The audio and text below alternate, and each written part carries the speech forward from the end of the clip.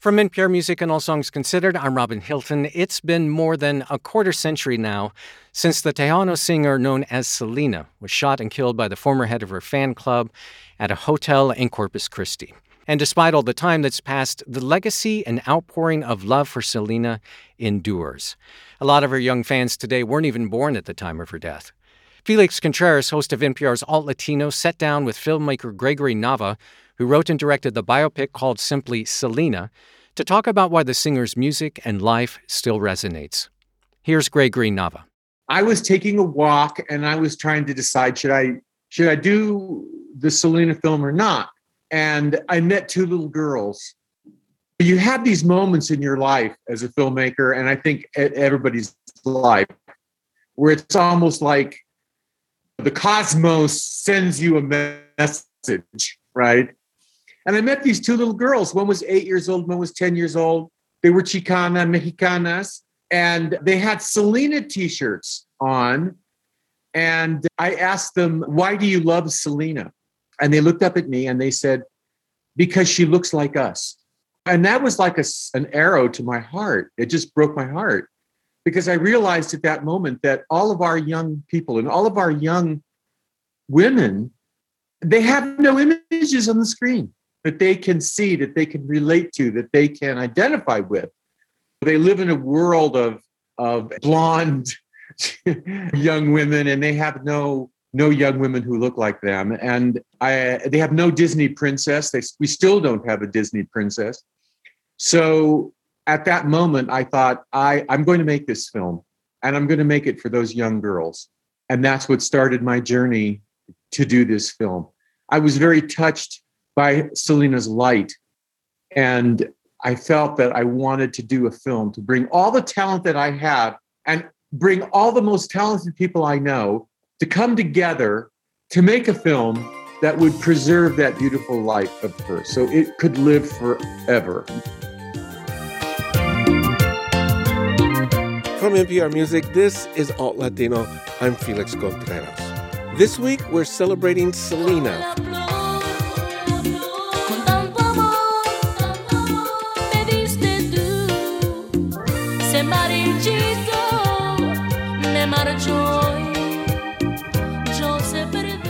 What we want to do is unpack what has made Selena Quintanilla Perez such a pan-Latina icon. And we started with filmmaker Gregory Nava, who wrote and directed the 1997 biopic that starred Jennifer Lopez. Here's more of Gregory Nava.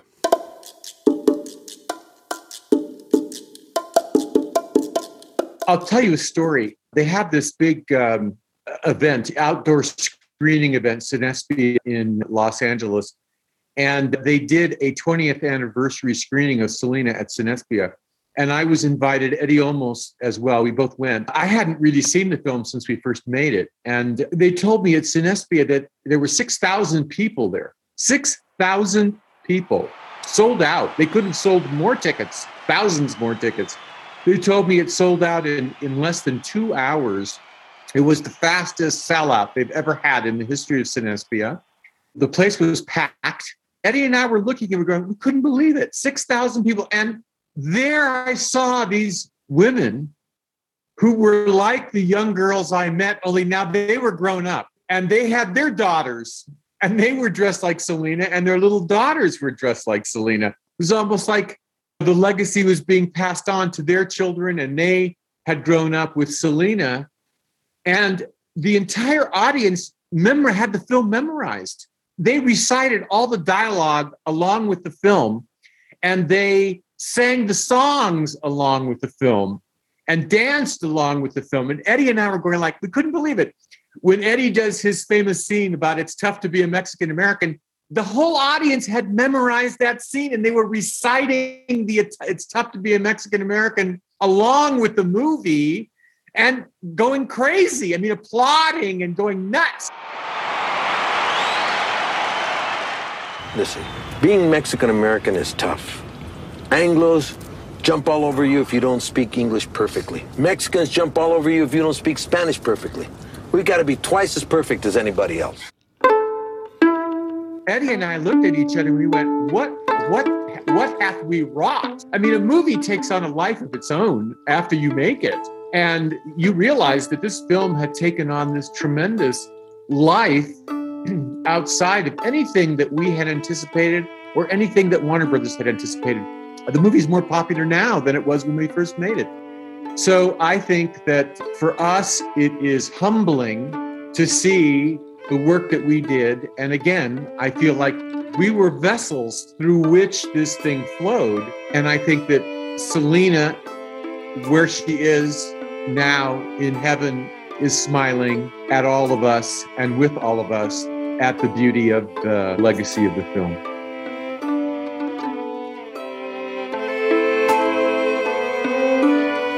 Now, a couple of things happened to Selena's legacy, and Gregory Nava's film had a lot to do with it. In particular, it solidified and advanced her legacy as a source of pride within the Tejana community, the Chicana community. And I'm always astounded at how powerful that legacy is with people who were not even born during the time she was performing. She's become a symbol, almost mythic. So many things to so many different people. And we're seeing that at the moment right now with things like the recent podcast, Anything for Selena, and Selena the Series, a program featured recently on Netflix. And just what does all that mean to her legacy? Well, I asked some experts about that. Hi, I'm Maria Garcia, and I'm the creator and host of the podcast, Anything for Selena. Dr. Sonia Aleman. I'm an associate professor in Mexican American Studies in the Department of Race, Ethnicity, Gender, and Sexuality Studies at the University of Texas at San Antonio. And you teach a class on Selena. I do. Selena, a Mexican American Identity and Experience. I'm Deborah Paredes. I'm the author of Selenidad, Selena, Latinos, and the Performance of Memory. I think Selena's legacy is ever present, not just in all of the proliferation of the commodities we've seen, right? Whether it's T-shirts at Target or at Forever 21 or the MAC Cosmetics or the show on Netflix. I said in my book, and I think it's proven to be true in the years since, that it's always been more interesting to me to look beyond the official commemorations of Selena, to really understand her impact among not just Latinos, but the world at large. And I think we see that precisely in the tremendous proliferation of Latina voices that we see, whether they are commemorating Selena directly, whether that's Maria's podcast or Kat Cardenas writing in the recent issue of Texas Monthly, or any number of young women who I think are finding their own voice, sometimes through the remembrance of Selena. But I do believe that that is where I think we find so vibrantly her legacy, just as we saw it in those thousands of young Latinas who auditioned for the role of her for the 1997 movie. And for them, it wasn't really about being cast in the movie in many ways. Those young Latinas I talked to then sort of understood, like, maybe this is a publicity stunt, but I'm not here for that, right? I'm here for articulating my own voice and my own style and my own independence. And so I think that definitely continues to be part of the legacy we see of Selena. And Maria, from your perspective as a journalist, what is her legacy? Oh my gosh. Well, I wrote a whole 9-episode podcast about it. So I'm going to try, Felix, to to condense it here for you. But first of all, I just want to say I read Dr. Paredes's book. It served so much to inform my own exploration of Selena. And Dr. Paredes is right. Like, what is most amazing to me about her legacy is that she becomes this vessel through which we look at really deep issues of race, of belonging, of class, and find our own voices in the midst of that exploration. And that's what happened with Anything for Selena, with a podcast. I was really hungry to do a journalistic deep dive that really unpacked Selena's cultural impact, from media to music, but also body politics and our sense of Latino belonging in the US. And what I found is that she has become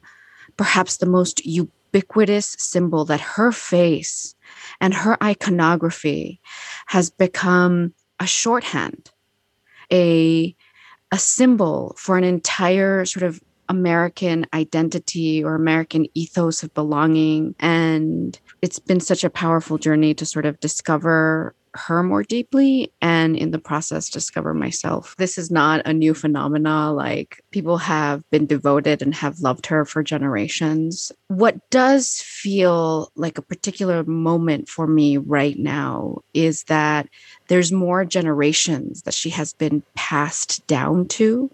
And so she's gone from artist to icon to symbol to cultural heritage. And that has intensified over the years just because we're able now to pass her on to even more generations. And I also think there's a coming of age of people like myself who have these very formative memories of her in childhood and are now able to sort of articulate them. And I think we've seen that before with the scholarship before, but I think that's the thing about cultural heritage, right? Is that each generation has an opportunity to analyze it anew. And I think we're seeing that.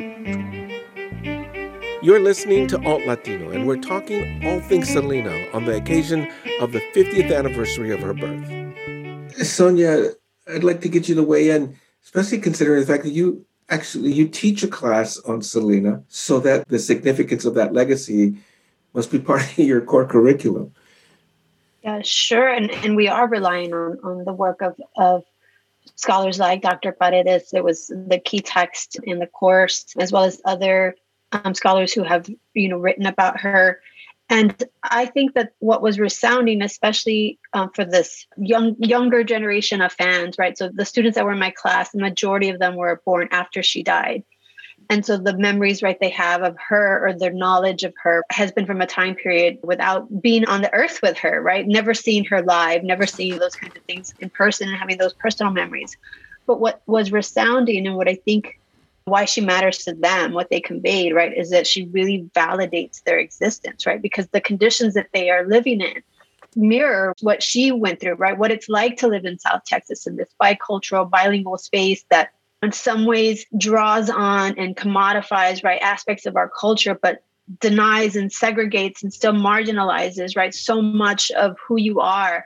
And so she validates what it's like to be resilient in that kind of space and rise above it and be successful and celebrate, right, the challenges with having to recover lost language and knowledge about your community and feeling pride in it and validating like her aesthetic, her look, her body type, right? All of that is helping them accept their own, right? Because they're getting the same kind of messages that she would have gotten at the time that I got at the time as a contemporary of hers, right? I'm just 2 years younger than Selena. And so knowing that she continues, right, to provide that validation in addition to, right, the numerous records that she broke, the barriers that she crossed with her musical success, I think that she really provides that sense of validation.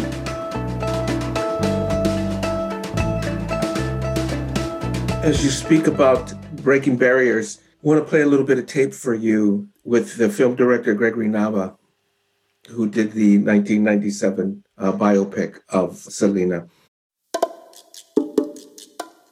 When the movie was released, 80% of our box office at the theaters was Latino, was Hispanic. But the film took on another life when it appeared on cable. And for many, many years, it was the number one film played on cable television. Huge. Whenever anybody put it on, they got big ratings. And I even had to then recut and make an expanded version of Selena with more scenes and more music from the movie for cable TV because people wanted more and more and more. And in cable, the film crossed over. It crossed over from the Latino audience to the Anglo African-American audiences. And today, everybody knows that movie, Selena, not just Latinos. I say, I made Selena. Everybody goes crazy. I was at a weight loss spa and met a good old boy from Texas. When he found out I made Selena, he went nuts. That's his favorite movie about Texas, is Selena, right? Here's this white, fat, old white guy, loves Selena. I go to, stores and there are these blonde young women and they find out I made Selena and that's their favorite movie and their daughter's favorite movie. So the Selena phenomenon and her legacy has now permeated the whole United States, not just the Latino community. And again, that was because of everybody starting to watch the film when it went on television. So it's still one of the most popular films on cable, but for many, many years, it was the most popular film on cable. So the film has a quality, and I think, again, this is Selina's spirit, that transcends, just being put in a Latino box. Because here's the thing, Selina, what she had, the quality that she had, and we wanted to capture this in the film, she could cross over things in a way that nobody else had done before or really since. And here's this young woman, she was 23 when she died. She had this spirit. So what they told me, what her family told me and her friends told me, it wasn't just that she crossed over to mainstream English at the end of her career. The first big crossover that Selina made was as a woman in the Tejano music world, because the Tejano music world was all men. Selina was a woman. She became the most popular figure in Tejano music. She conquered Tejano music. She brought Tejano music to the country as a woman. And that had never happened before. So that was her first big crossover. Her next big crossover was as a Tejana or Chicana, Mexican American in Mexico. You know that in Mexico, they don't accept us. We're not well liked there necessarily, right? Here's this woman, she doesn't even speak Spanish that well. She becomes the biggest thing, a musical star in Mexico. They love her. This was a huge deal. We showed that in the Monterey concert. Police are sending extra help. We were not prepared for a crowd this big. I've never seen anything like it. And then finally, at the end of her life, she crosses over from Spanish-speaking music into English music with Dreaming of You and all of these, they're now standards. So Selina could move through barriers that nobody else had been able to cross. She just walked through them as if they didn't exist. And the movie, channeling her spirit, did the same thing. Even in death, Selina's spirit brought barriers down. She had that special spirit. So what Selina had wasn't just Latina, it was universal. She had a universal light that has spread everywhere. Okay, after this quick break, more conversation. This message comes from NPR sponsor State Farm. Life gets complicated. Buying a home, raising kids, then there's insurance. What if you're not sure what your policy covers? What if you need to make a claim in the middle of the night? State Farm is there for your what-ifs. You can reach someone 24/7 by mobile app or phone. Life gets complicated. Insurance doesn't have to be. Like a good neighbor, State Farm is there. Call or go to statefarm.com for a quote today. The story that's often told about Selina that can be compelling for so many is that she crossed over, right? And that she crossed over many different kinds of borders, linguistic, aesthetic, musical, geographical. But I would kind of push back against that a little bit to say, as a Tejana, and maybe because I grew up again in the same generation, I was the same age as Selina from South Texas, she had been crossing over her whole life because as a Tejana, she had grown up with a very bicultural identity. So she was just as likely to rehearse Janet Jackson dance moves during the week and dance a cumbia on the weekends at the family wedding, right? That those things were part of who she was. And so in many ways, the narratives often are about crossover, and they're real crossovers that happen in the recording industry. But I would say that it was just simply her, I think, in many ways expressing what was, in fact, true to her very experience as a Tejana of the Generation X experience. And then I would also say, in particular, around the crossovers that she did, that I think have proved so important, that continue to be expressed by so many who remember her, is the particular crossovers that she made around language, right? That she grew up, like many of us, speaking English. She had a lot of shame, and as many of us did, around learning Spanish, not knowing Spanish. And the fact that she publicly struggled with that and just sort of put it out there for all of us, instead of it becoming a point of shame, it became a point of connection, like, oh, okay, Selina's like us, and we all struggle, and we can do it too. And I think that scene in the movie at the Monterey press conference. Me siento muy excited. She is managing the fact that she isn't the best Spanish speaker, but she kind of tries to figure out how to perform the codes of a good daughter at the at the press conference, or to perform the ways that she wows them with her personality and with her music, of course. And she really exemplified the ways that so many of us have negotiated our relationship to Spanish and English. And I think that crossover in particular was really powerful for so many of us. This is Alt Latino, and we're unpacking the power of Selena Quintanilla Perez. The very first memory I have of Selena is from when I'm 7 years old. I saw her on television, and I remember her cascade of long black hair, her crimson lips, her big hoops. And I also remember her accent. You know, growing up in an immigrant household on the U.S.-Mexico border, I was traversing the border as well, in Mexico on the weekend and in the States during the week. And my language started sounding different because I was going to school and I was learning very academic, formal English. So my vocabulary in English was expanding while my vocabulary in Spanish was sort of staying the same, like a very casual, familiar Spanish. And so kids started calling me a pocha, somebody who sort of like debases the language with our crass working class Spanglish. And so I remember clearly at that moment it feeling meaningful to me, and I couldn't articulate it. I hadn't intellectualized it, but I remember how it landed in my heart. I remember that it mattered that she spoke that way, because I knew that that way of speaking was so derided. And here was this woman who took joy and pride in an identity that had been so derided. The world was set up to make women like Selena wilt, but she didn't. She bloomed.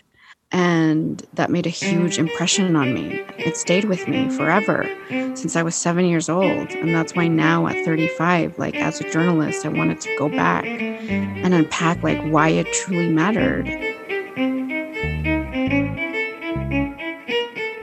The landscape in which Selena had to navigate her life, right? As even if she didn't use this term herself, right? But as a Chicana in the South Texas kind of world, you are constantly, right, kind of like code switching in all different sorts of ways, right? Weaving back and forth, reading the world, like here it's okay for me to be this way, here it's okay for me to be this way. And so I think that spilled over right into the way that she pursued her career, because that's how she knew the world. That's how she navigated the world, because that's, you know, who she was at that time. And I do want to also offer another point of pushback to Gregory Nava's comments about her doing these kinds of things effortlessly. I don't think that it was effortlessly. The movie gave us this beautiful narrative of it happened kind of magically because she had this just undeniable charisma. But Maria, your podcast maps this out really nicely, right? This was about survival for her family. They had to go through really hard times to get to those peaks and cross those barriers. There was a lot of sacrifices. They were living sometimes like day to day. They had to figure out how to put things together for performances. All of those successes were years in the making, and not just all on her own, right? It was a family endeavor. And so I think it's kind of does a little bit of a disservice to the Quintanilla family to not acknowledge, right, that all of them worked towards the barriers that she crossed.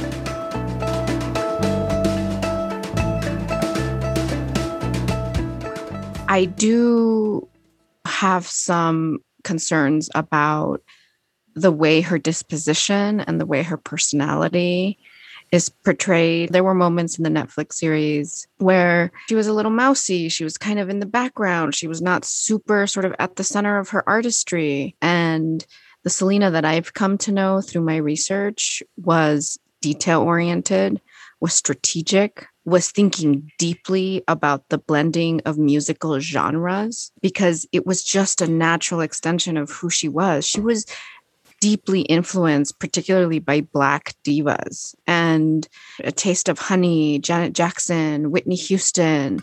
And she talked about them and cited them very specifically. And she was thinking a lot with a lot of intentionality about how to bring in that part of herself, how to bring in the R&B that was informing her artistically into this form of American roots music, because that's what Tejano is. It's American roots music in the Southwest. And she was thinking about her artistry in a very high creative level. People sort of frame this idea of like, she was crossing over. Well, actually, like she was just being herself and she was walking in the world and the world was sort of crossing over in front of her. You know what I mean? Like that's what was happening.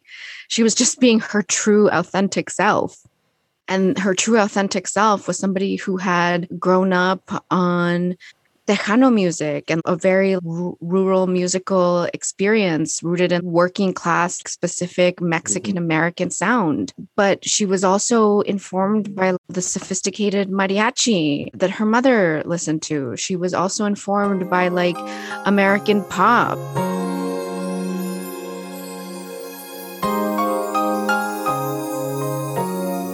She was sort of ahead of her time in thinking through like what the model for the pop diva has become since then. And people like Beyonce have said as much, right?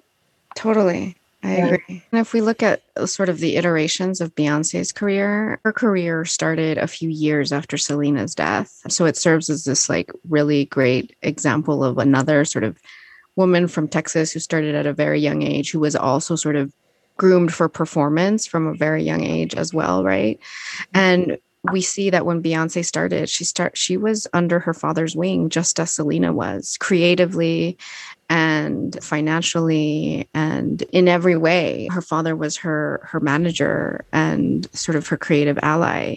And then we saw Beyonce evolve as a creator and sort of then take charge and take the helm of her career. And we see the iterations of Beyonce from like Beyonce under her father's management to then Beyonce blooming into herself and into who she wanted to be as a performer. When I think about that is when I feel the most loss for Selena, because I truly believe that she would have had a long, illustrious career with like different iterations and different levels of evolution, that she would be singing Latin trap right now with Bad Bunny and like that she would be at the top of her game. And would have had a business empire, right? Because she started that as well, right? Like envisioning like all the different ways she could be creative, right? She would have pioneered, right, what that looked like. Yeah, for sure. And that is a huge loss, right? For us all to not have, for her not to have been able to reach that potential. I was just going to share that ironically, like it was kind of, I mean, there's lots of different factors that went into the Selena class being offered at UTSA last fall, but one of them that really helped kind of move the needle a little bit to get it on the books is because a few years prior, UTSA offered a class on Beyonce. It was with the release of her Lemonade album. So there was a Black feminist course, right, that was just focused on Beyonce. And so it enabled me to make that larger argument, right, like that Selena deservedly, right, should have a class dedicated to her as well, right? There's enough, more than enough there to fill a whole class period. So yeah, that was really nice. Absolutely. I mean, and Beyonce has explicitly acknowledged, right, having seen Selena during her, when she was young. Met her. And really sort of understanding that as one of the many models, certainly that informed her own approach to the industry. And I think that the fact that Selena was already at her age, drawing from so many different influences, really being dynamic and capacious in the influences that she was taking in, is evidence that she would have continued to grow, right? Especially as she grew more to own the means of her production, which is what Beyonce, I think, is very astute at. So there is that sense of loss precisely because we do have the evidence that it could have gone that way.